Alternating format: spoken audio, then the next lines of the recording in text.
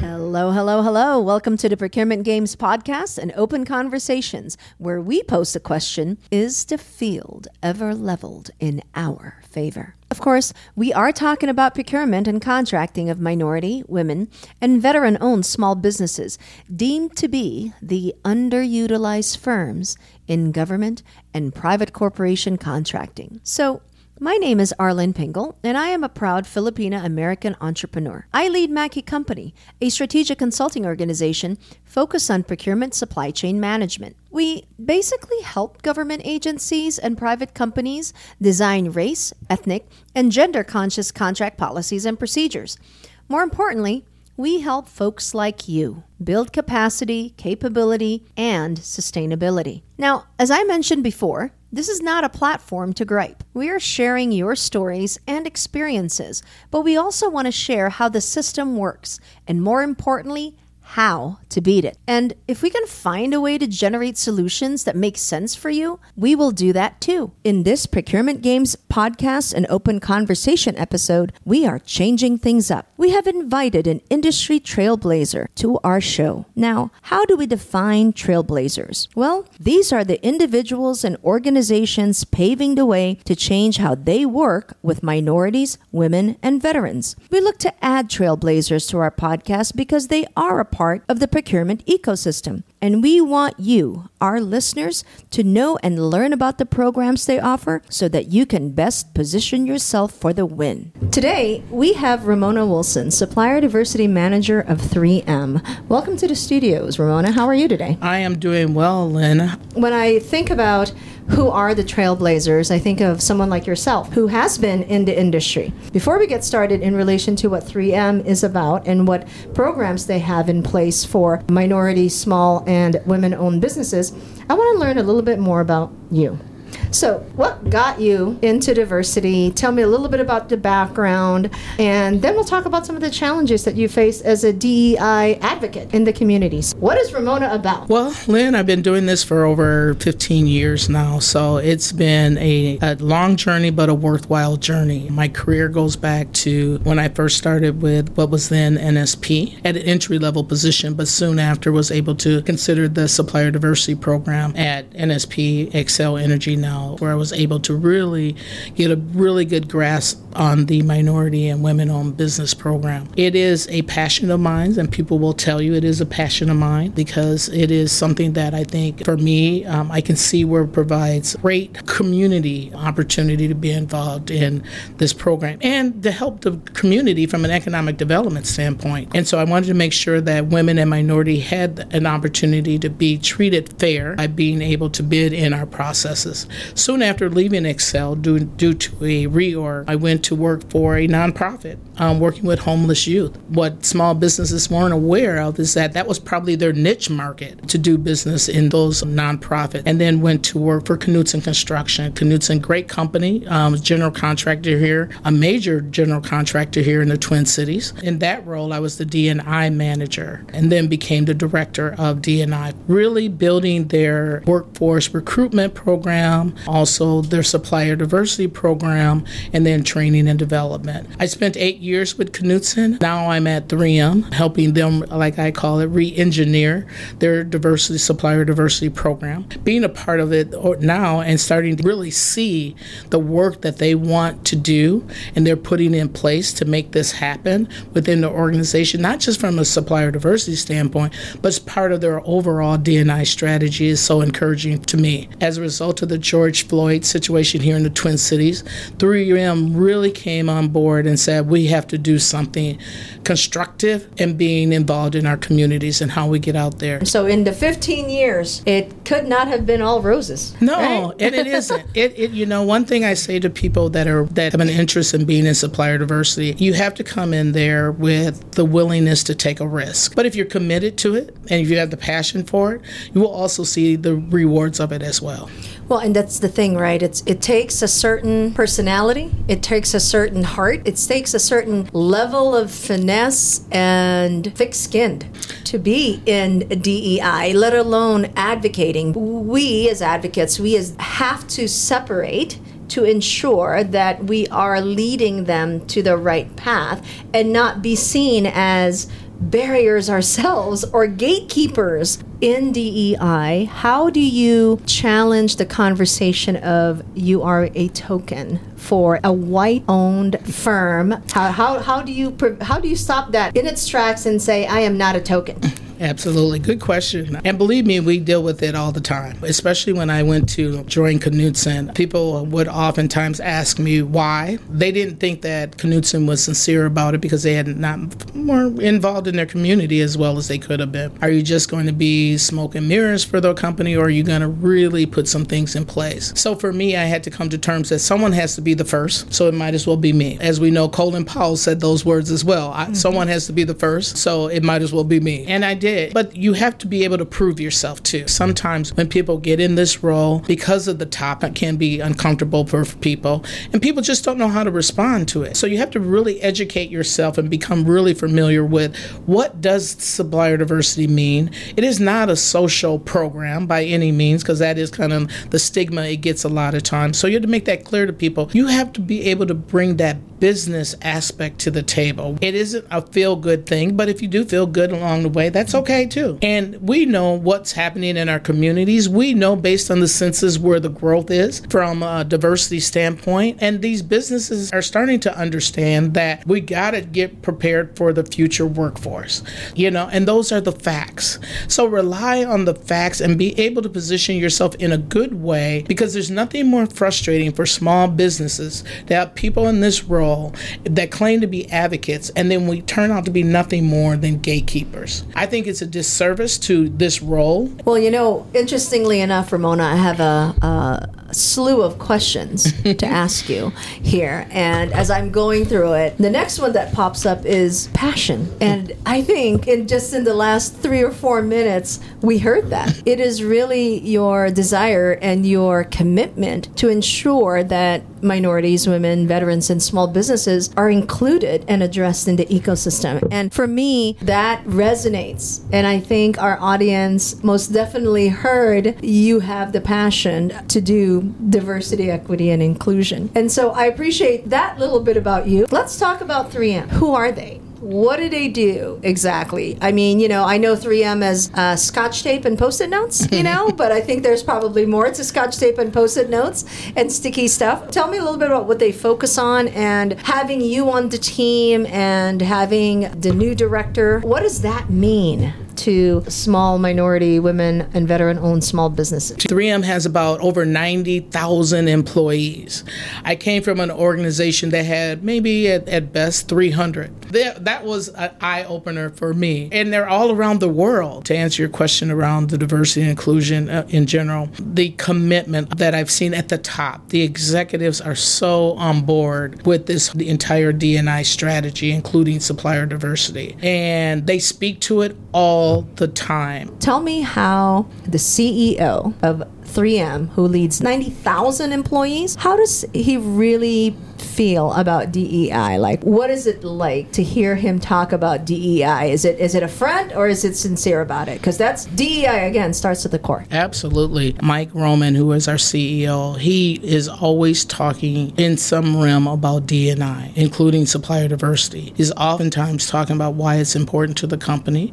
He puts out statements on why it's important to our organization and what have you. And I think just the fact that he has individuals of color that are reflected, part of his leadership team, speaks highly as well. He is definitely showing us by walking the talk. And so that's important. I really think you're right, absolutely right. You have to have your top level leadership team involved, and he is definitely involved and committed to this D&I effort. I'm amazed at how much it is resonating from the top down in that organization, considering how large it is and that it is international company, a global company. They have put dedicated resources, like I said, created a social justice department, hired a new D&I VP, I believe James Mormon is at this point. They are, as we speak, invested in an additional position in supplier diversity. Then we also hired a individual in the social justice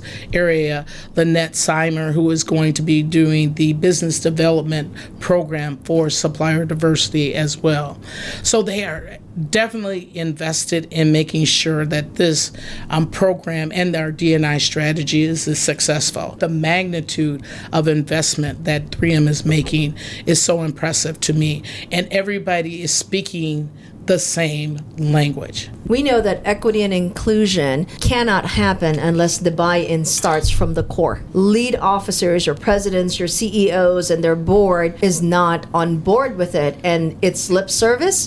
The rest of the company will deliver lip service. What are some of the creative innovation that they're doing to make sure that we're included? Because we know that the big companies can cut a check and say, here, towards innovation, and oh, yes, we contributed. To make it easy for you, they're investing in people, resources like myself, to make it happen, to bring those suppliers that can bring those innovative ideas to the table. Sustainability is extremely important at 3M. So I think sustainability is a great opportunity for any supplier that wants to be a part of 3M. But it's my responsibility, our responsibility in supplier diversity, to provide that access for you, to get to know what your products and services are. And I think sometimes as supplier diversity practitioners, we tend to forget that in this role, that you have to advocate for these folks and let them know and be available. I know we get tons of calls. I get it, tons of emails. But at some point, we have to open our doors and be available to them. I love that, because that's a roundabout way to say for those other DEI, connect with who's in the market, understand who is there and what they can do, and then build that relationship. Absolutely. And I can tell you, I've spoken to 1,500 entrepreneurs and businesses worldwide, and it's about relationship and network. And networking is not, a meeting that you go to once a month and you just shake hands and you pass business cards anymore. Networking is hand in hand with relationship building. Advocacy means something different for all of us. It does. Right? Absolutely. You advocating for Lynn is different from advocating for the next entrepreneur. And unless you know what I do, how can you possibly cheer me on? Absolutely. Right? And I think for small businesses, that's what we want. We want a champion who is on the inside, right? And if you happen to be a woman or a person of color, holy cow, even better for us. Let me talk about some programs. Specifically, what about the rest of our small minority women, veteran-owned listeners out there? How can they get into the program? What does that journey look like for them? And how successful has it been? We're in the process of transforming our supplier diversity program as we speak. Invested in recently, 3M is someone to help us coordinate discussions with our category folks. Courtney coming on board recently to help us manage and coordinate, provide access for us. And so we don't have to do that legwork. One of the things, and I know this is going to be your next question, Lynn, is how do they get involved? The best way is to definitely go to our website. Your information goes into, if you will, our portal, and we update our portal. We actually go in there on a regular basis to make sure that we are looking at who's in that portal, sharing it with our category folks. And so everybody get on 3m.com. Is that correct? Look for their supplier diversity drop down on the menu, and go ahead and register. Do that. Also on our website, Ramona's information you can find, and you can certainly connect with her direct. Just go to procurementgames.org, and that's where you find Ramona. So let me shift gears a little bit here. Let's talk about the industry, right? The industry in which are minority women, veteran, and owned small businesses, and how that looks like. So you were in a nonprofit, you've been in for-profit, you've been in construction, and so now 3M is a manufacturing organization. I'd say you've tapped into some pretty hefty industries, and you have a different set of lenses that you operate on. What's lacking? What is going on in the industry that is so challenging for historically marginalized firms to penetrate? Good question. One of the things I really do think that's a hindrance for them, and it's just overall in any industry, it's just the market itself. But you heard it all the time, was access to capital and cash flow. The small businesses, it is difficult for them to manage in the 90-day pay period. It is. So we need to do what we can to expedite those payment periods when they're doing business with us. And we can. One of the programs that we are rolling out at 3M is a called Supply Chain Finance program. It's going to be able to offer diverse businesses that are in a 90-day payment, be able to expedite payments, turn around to 45, no, actually less than that, maybe about 10 days. If I remember correctly, to get payment, to be a part of this program. This is one of the things I think that we in supplier diversities have to be able to understand our organizations and how we can leverage those resources internally. Cash flow is a major issue. Absolutely. So we need to help in that capacity. We see it. We see it in the diversity studies. We see it in surveys out the wazoo. We see it and hear it in listening sessions.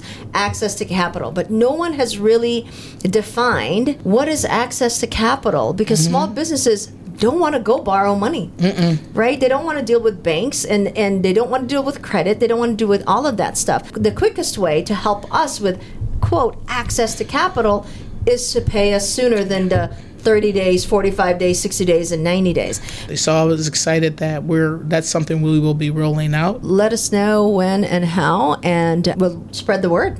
Most definitely to all of our listeners. So that's one way 3M is addressing access to capital, is shortening that time frame of payment for our small businesses. Given this platform, everybody talks about low-hanging fruit. Let me just go there, right? Low-hanging fruit. And I end the show every time, go after the low-hanging fruit. That's money to be made, but please look up, because guess what? That tree is full of ripening fruit. So, for the purpose of low-hanging fruit definition, what's available now? Where are the spend dollars where our listeners who are suppliers, service providers, and such, what opportunities exist now? Well, because I'm in the midst of developing their 2022 budget, so I want to see where those opportunities are, as you stated. I know marketing, IT, and packaging. We were working on that bidding process just recently. We identified $29 million additional dollars for minority businesses in marketing and packaging. So $29 million, folks. Yes, if you're in marketing and packaging, y'all need to reach out to 3M. Yeah, sorry, I didn't mean to cut you off there, but $29 million is not chump change. Absolutely. And that's just two categories. Right. The fact that marketing, community engagement, and outreach, and that type of stuff, and promotions probably of your own products, and advertisers and things like that. So again, to our listeners, if you are out there, most definitely something that we should connect you with 3M. Chemicals as well. Chemicals. Yep. Okay, there you go. One of the things that I do as a policy developer for private corporations and government agencies is really honing in on who's available in the market and what dollars the corporation or the government agencies has spent for that particular line item. So what mechanisms does 3M have in setting goals for historically marginalized firms? We do goals. As a matter of fact, like I said, we're in that transformation phase for this program. We are not quite there yet, but I will tell you, because I'm not the most patient person, by next year, these things will definitely be in place for 3M. And as part of this transformation, moving it from compliance, the mindset of compliance, to now becoming a corporate initiative for 3M. What this podcast is really doing, going beyond the voices of our entrepreneurs, is really hearing also the back end work that the supplier team, the DEI team, the procurement teams of these big organizations and government agencies are really doing. And corporations and government agencies, they're not without flaws.